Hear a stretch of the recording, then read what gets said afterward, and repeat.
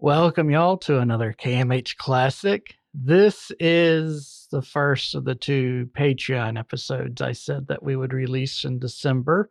It's never been on the main feed before, and I think you'll see why once we get into it, because this is easily one of the darkest episodes I've recorded. I will say right up front, generally my idea when I started this podcast is I wanted it to be true crime, but not something that would shock you to be caught listening to while you're waiting in line to pick up your kids from school or something like that. This is one that you don't need to listen to if you're around kids. We're talking about child sexual abuse, child predators, pedophilia, and fantasies that get even darker than that. Now, understand the protagonist did not engage in any of these activities. He fantasized about them. He wrote stories about them, and he was part of an online child pornography ring. So if any of these topics upset you, don't listen to this one. This is a hard episode to listen to. But it also highlights some really excellent police work, and it shows off a little bit on how these predators operate and work. And it's just one of those cases that it seems like would be on some sort of cheesy cop show because it's so unbelievable. So I'm offering it to you as a gift. I hope you respect it. Yeah, I don't want you to enjoy it. If you enjoy this one too much, you need to talk to somebody. But I hope it's entertaining in that way that only the darkest recesses of true crime can be entertaining. So with that, I will let you enjoy this interesting story. Our story is about Ronald William Brown, who is then 57, of Largo, Florida, who in 2013 was sentenced to 20 years in federal prison for possession of child pornography. The sentence was actually an unusually harsh one. In federal criminal court, there are sentencing guidelines that Congress has come up with, and judges follow those religiously. It's almost a math formula, and it spits out a range of what sort of punishment the defendant should receive if he's found guilty. Here, Brown was called to serve only between 6.5 to 8 years in jail. But prosecutors successfully argued that the nature of the pornography Brown possessed and Brown's other actions in totality really required a departure from the guidelines. Brown's attorneys argued, look, what we're talking about here are acts that never took place. You're punishing him for things he never did if you deviate from the guidelines and give him a tougher sentence. Judge Whitmore, the sentencing judge, disagreed. He said during the sentencing hearing that all the adjectives in the world fail to adequately describe the depravity of this situation. The situation essentially being Brown's entire life. This is why Brown will be in jail until his late 70s, and then will be monitored as a sex offender for the rest of his life, assuming he survives prison. One thing I want to highlight here is judges don't like deviating from the guidelines, because it's something that the legislature came up with. And typically you will see courts will defer to the legislature on any matter that the legislature is spoken to. But B, if they do deviate from the guidelines, they have to do a lot of extra paperwork. They have to jump through a lot of extra hoops, and they just don't like doing that. But in this case, the judge felt it was necessary. I think it was necessary. Y'all will definitely think it was necessary by the time we're done. Now, before we get into the nitty gritty, let's talk about puppets. If y'all listened to our Killer Clown episode, I think it came out probably in October of last year. We discussed how clowns are inherently scary because they have this uncanny valley vibe to them. They've got oversized eyes and giant smiles. They look human, but they're off just enough to be really creepy. And you get that with puppets too. Um, they look like some sort of fabric covered golem that seeks nothing more than devour souls, right? I mean, they're just creepy. That's why there's been so many scary movies made about them. Okay, so why am I rambling about these puppets? That was Brown's job. He was a professional ventriloquist and puppeteer, and actually was rather successful as far as that profession goes. He was well above the Joe Bluth stage of performing for all you Arrested Development fans out there. Like, he was truly popular in the Tampa area. He would regularly get asked to perform at churches, malls, birthday parties, you name it. And he was known as a Christian puppeteer and really advertised that point pretty strongly in a lot of his marketing materials. He was also a regular on the Christian television network in the program they aired called Joy Junction. Now, sadly, I say this as a Christian, but sadly, someone who forces their Christianity in your face, that's probably a red flag, and it certainly was here. Now, Brown lived in a mobile home park, and he was known to never socialize with the other adults. But the kids that lived there loved him. They would wait outside for him to get home from work, and he would spend a lot of his free time just entertaining them, teaching them about puppetry. He also drove a bus for his church. So every Wednesday night, any kid that wanted to go to church, they could ride with him and he'd get them there. Not only that, he would feed them. He'd often buy them pizza before they left. And the kids just thought a lot of him. He claimed on his Facebook page that he enjoyed mentoring young boys and would often hold workshops for kids where they could learn more about his art, if you want to call puppetry that. I guess art of the damned. Now, despite the charges Brown was convicted of, it's totally undisputed that he had no prior criminal record, that he had spent decades around children, and had never once received a complaint about displaying any sort of predatory tendencies. But that doesn't necessarily mean Brown wasn't a monster. So, what was it that made Brown's case so disturbingly unique here? So we're not going to be able to appreciate the situation without knowing the gory details. And we're going to dig into what police discovered here about this quote unquote Christian role model.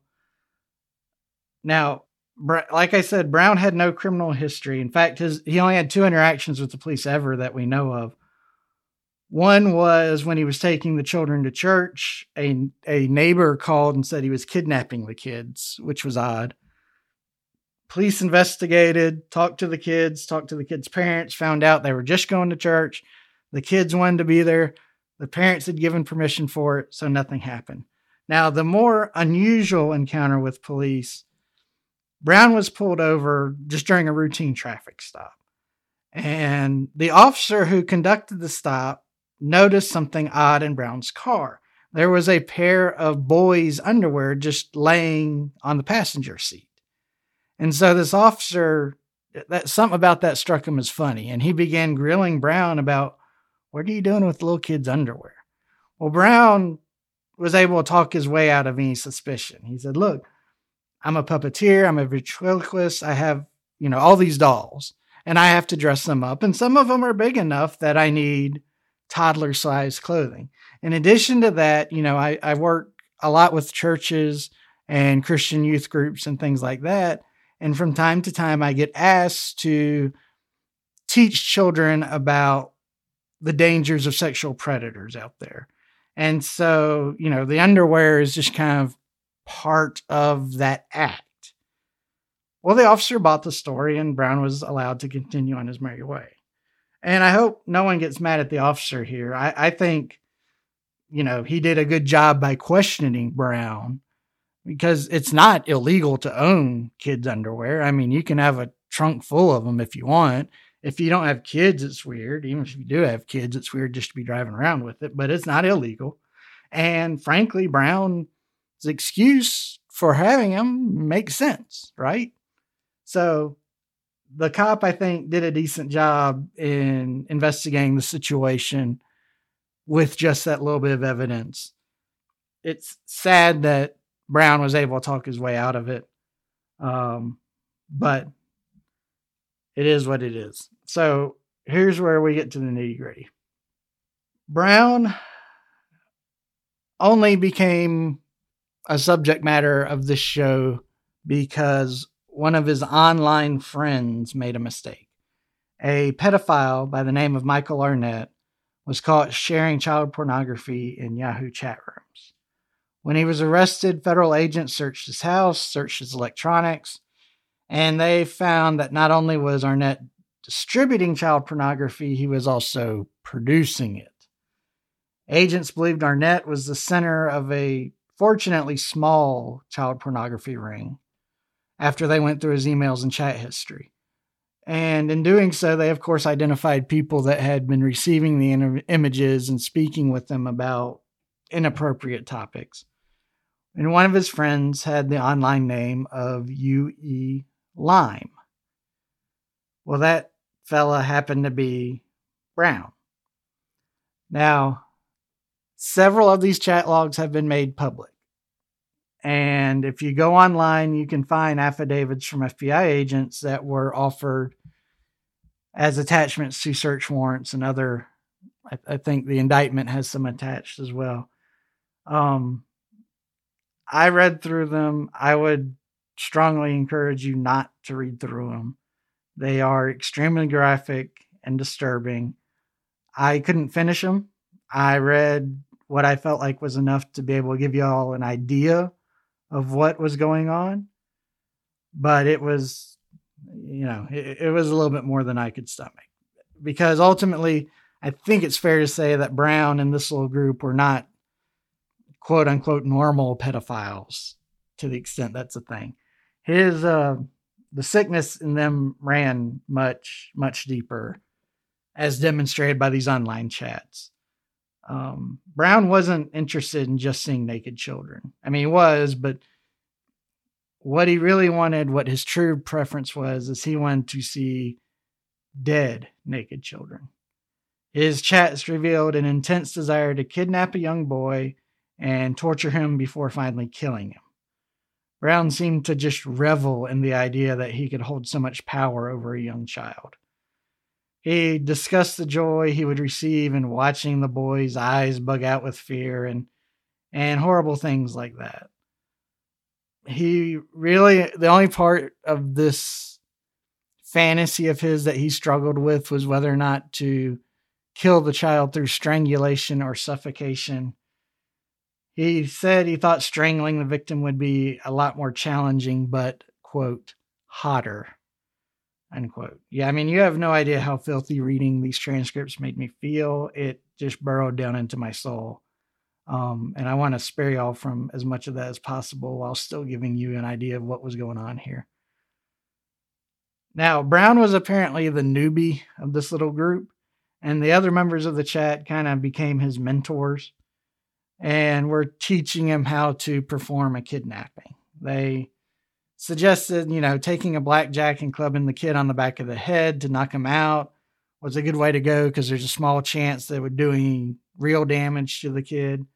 An alternative suggestion was just to punch the kid as hard as he could in the stomach, knock the wind out of him, and that way he couldn't scream for help as Brown ran off with them.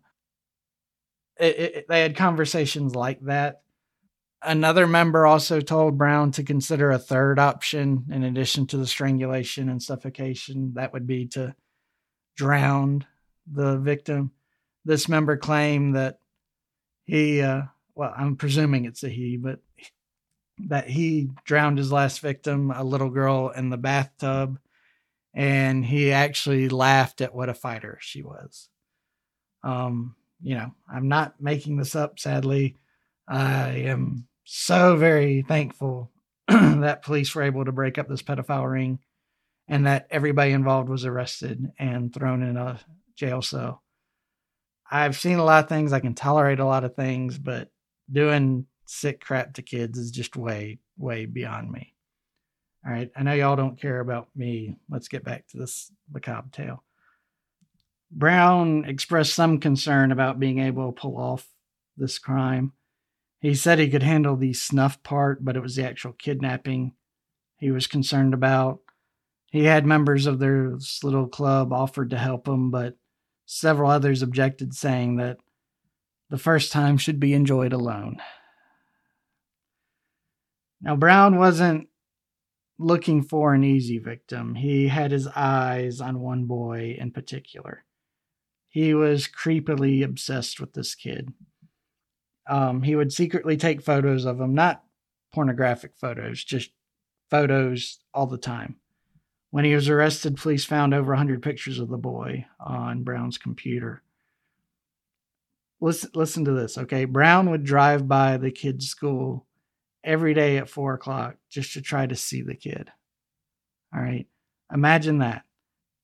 I mean, this sicko based his entire weekday schedule around being able to drive by the kid's school at 4 o'clock just with the hopes that he could take a peek at him as he drove by.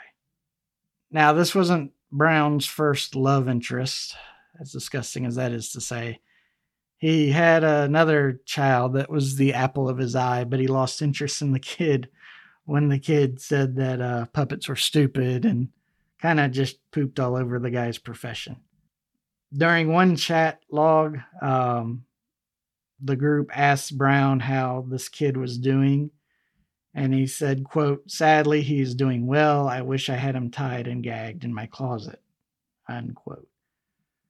It's truly terrifying to think how close Brown was to actually following through with experiencing his disgusting little fetish for the first time. I think it's worth noting, too, that when police searched Brown's home, they found just stacks and stacks of notebooks that had served as journals for Brown going back into the 70s. And these journals were just fixated with this dark obsession he had. He had been writing and writing and writing about this fantasy for decades. So let's take a time out here for a second. Are you feeling okay? Are you hanging in there? If this has been too much so far, you may want to quit because I'm about to make it a whole lot worse. And this will probably ruin your day. See, I haven't told you the entire story yet. Again, take to heart knowing Brown never acted on these urges, okay? But his dark little secret went darker and deeper than I've said, and probably than most normal people could imagine. And this was a secret that was shared by all the members of this group. Seeing children naked wasn't enough for them. Seeing dead children naked wasn't enough. Killing children wasn't enough. No, Brown and his online posse obsessed over cannibalizing children. And some of the members of the group claim to have done just that. Brown literally got advice on how to properly butcher a child to get the most meat off the bone. I mean, they were talking about children and babies like they were cows and pigs, and what a delicacy it was. And I mean, again, I've seen messed up things representing criminals. This is just unreal to me. Brown expressed a deep concern with how to cleanly remove the blood from the body, and he was very nervous about messing up his first attempt. His little group there encouraged him, but did admit that since his chosen victim was a bit older and thus bigger, he would have a bit of a challenge on his hands in trying to take care of that evidence. Terrifyingly, I'm not sure this was just a bunch of, guy talk. Federal agents described some of the photographs they recovered from Brown's house, and some of the more tame ones included pictures of young children in oven pans or even laying down inside of an oven. Nothing indicated the children were killed or worse, but holy crap, is that freaky and scary, right? Brown kept the pictures he had been sent by Arnett on a CD that he had hidden in his dresser. His computer hard drive confirmed that he was the UE Lime that was the participant in all these chants. Now, the federal police forces wanted to indict Brown for a conspiracy to kidnap, as well as multiple pornography charges. But the prosecutors, the U.S. attorneys, decided that they could really only charge him with 8 counts of child pornography under the law. And that's ultimately what Brown pled guilty to. So that's all we're going to discuss about Brown's online activities. That was more than enough. Again, he's locked in a cage effectively for the rest of his life. But I know y'all are listening and saying, why on earth would the federal government have a system in place where the recommended punishment is only 6.5 to 8 years for something this grotesque? So I wanted to discuss some of the legal issues in this case with the hopes that maybe that'll shake some of the yuckiness out of our brains. You know, Brown described horrible, terrible things, and he seemed to be wanting to kidnap this one child. But did he ever actually commit a criminal act in that regard? See, we have the First Amendment, which guarantees us the freedom of speech, and that freedom is not judged based on any sort of what we like or what seems proper or whatnot. You know, that's why the KKK and Nazis and hate groups like that are allowed to hold rallies and parades and things like that. You know, so the question really is, at what point does Brown's speech become criminal? There's a couple ways here, and neither one of them really fit in this scenario. First, you know, if you threaten someone, you can be gotten for assault there. Putting someone in fear of bodily harm through your words is a crime. And it's because you're affecting how that person is living. You know, obviously, if you're at a baseball game and the pitcher is not doing great and you say, I want to kill this bum, nobody's going to truly believe that you're going to kill this guy. The pitcher's not going to hear you, so he doesn't take any real threat from it. But, you know, say you wait in the parking lot after the game and you've got a big knife and you see the pitcher and you say to his face, you know, hey, you're a bum, I'm going to kill you. All right, well, at that point, yeah, you probably committed assault and you're going to get arrested because the pitcher would have reasons to fear you standing there with a knife, having waited after the game for him in the parking lot. You know, that's probably a credible threat. Why weren't Brown's chat messages criminal? They're horrible. They're grotesque. We don't want people talking like this. But nothing he did was directed towards his intended victim. His plans were discussed only in that little hidden group chat. Arguably, he took effort to keep those conversations secret.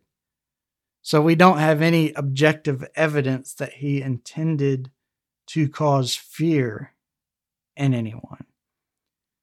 Okay, now you could also say, well, what about conspiracy? Aren't they planning?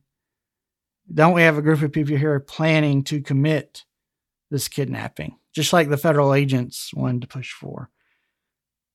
And the answer to that is maybe. You know, with the conspiracy, there has to be more than just talk. You have to take some affirmative step towards committing the crime. Now, if you're talking about breaking into a bank, talking about it isn't illegal.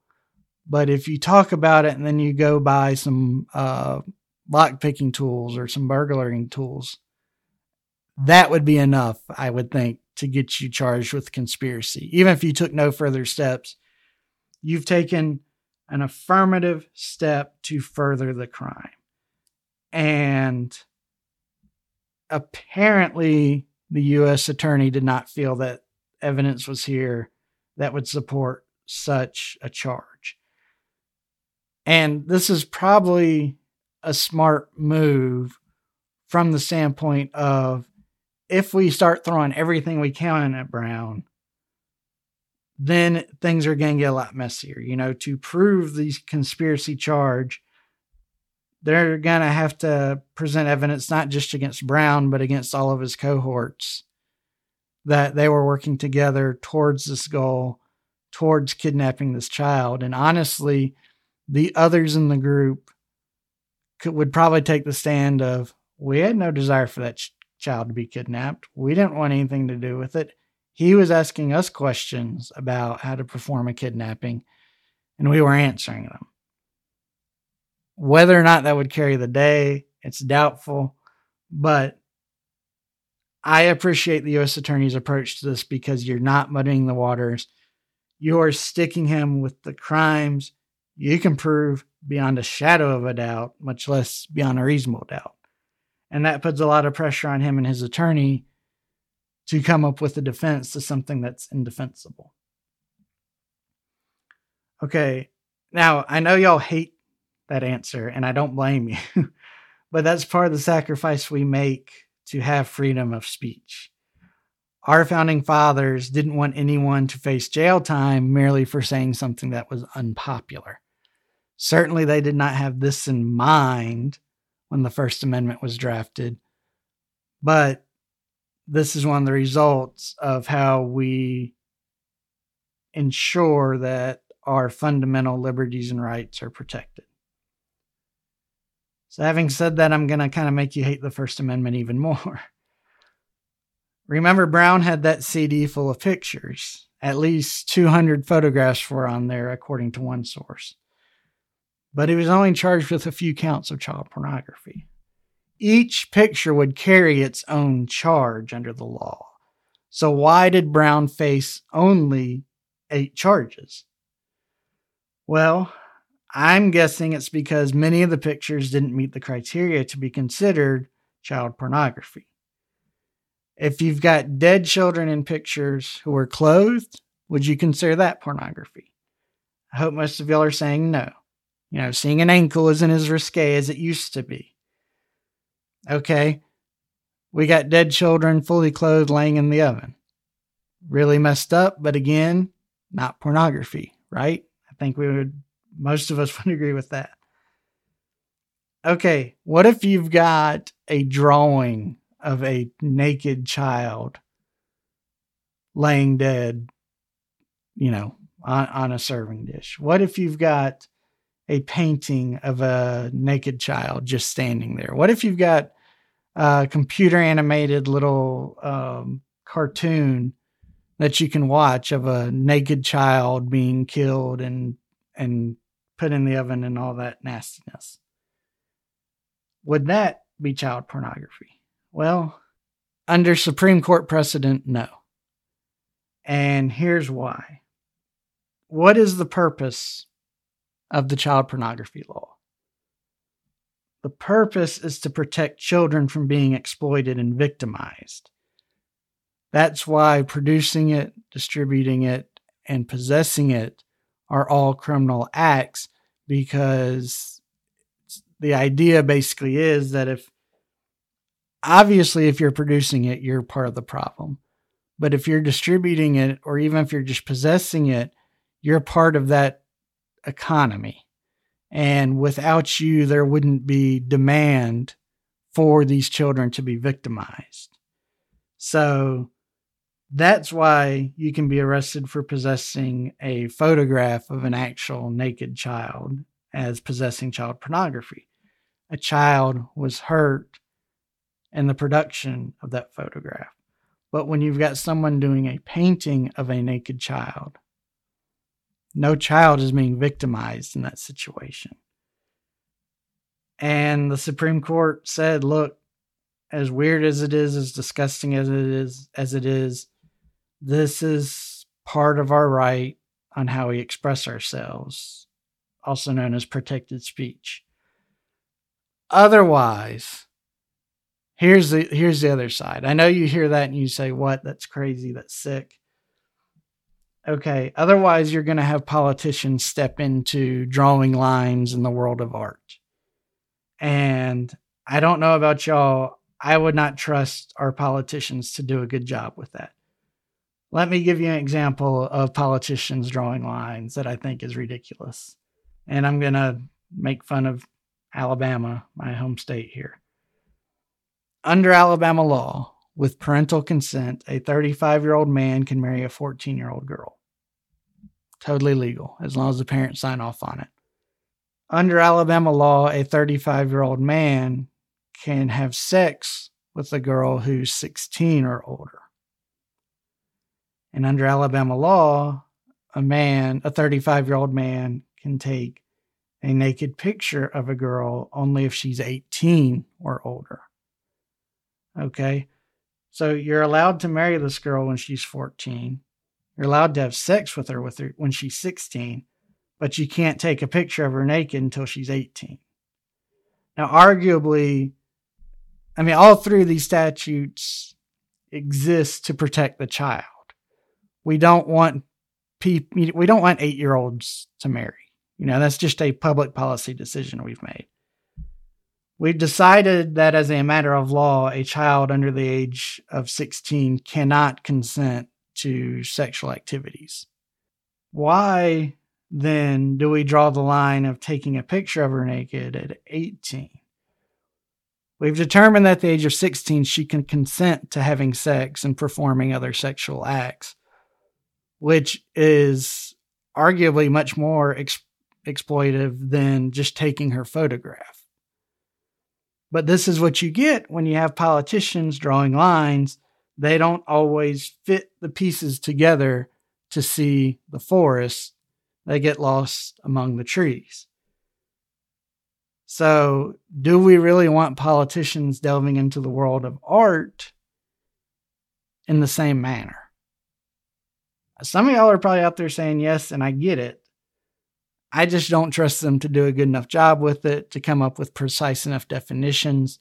I think what we would get is laws that could be read in a way that would give prosecutors a lot of leeway in deciding who to prosecute and not giving the public a lot of guidance on what really is illegal.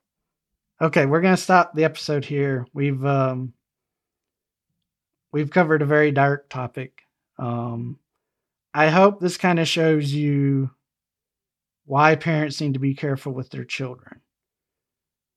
Now, I represented lots of people charged with sexual crimes during the course of my career. And when I say lots, I would say a few dozen.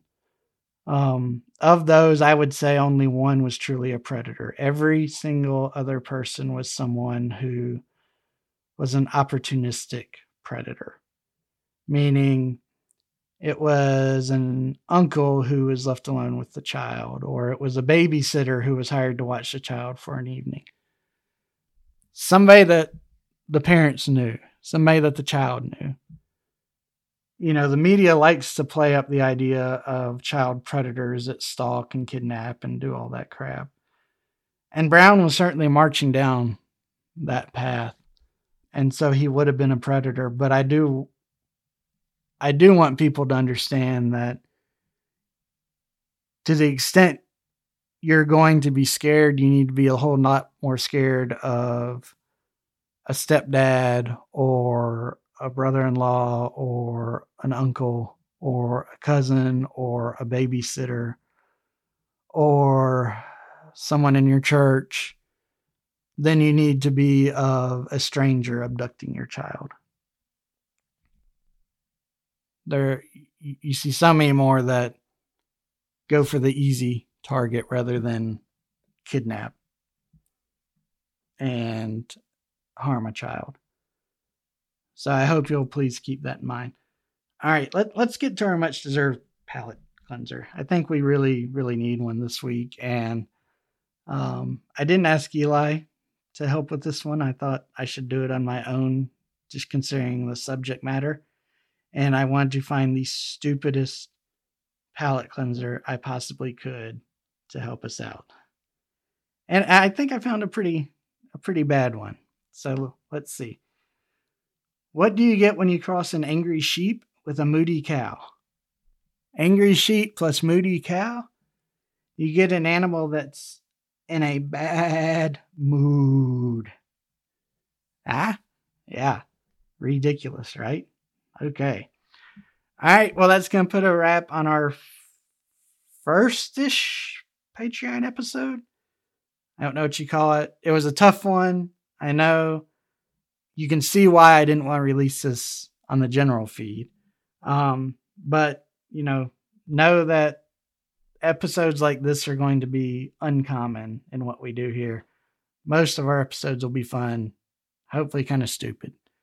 Thank you for joining me today. Thank you truly for supporting our podcast. We really, really do appreciate it.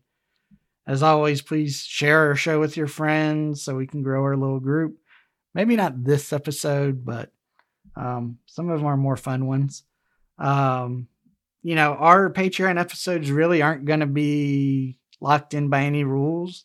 So if you have a suggestion for something you want us to cover, the weirder the better, man. Just get it to us and we'll be excited to cover something that's just strange, bizarre, creepy, silly, whatever y'all want to hear, okay? This is going to be a lot more of what y'all want to hear, y'all are going to get. All right. So thank you again for joining me. I'm done here. Brad out. You survived another episode of Killing, Missing, Hidden, the podcast about bad things. Join us next time for another true and thrilling story.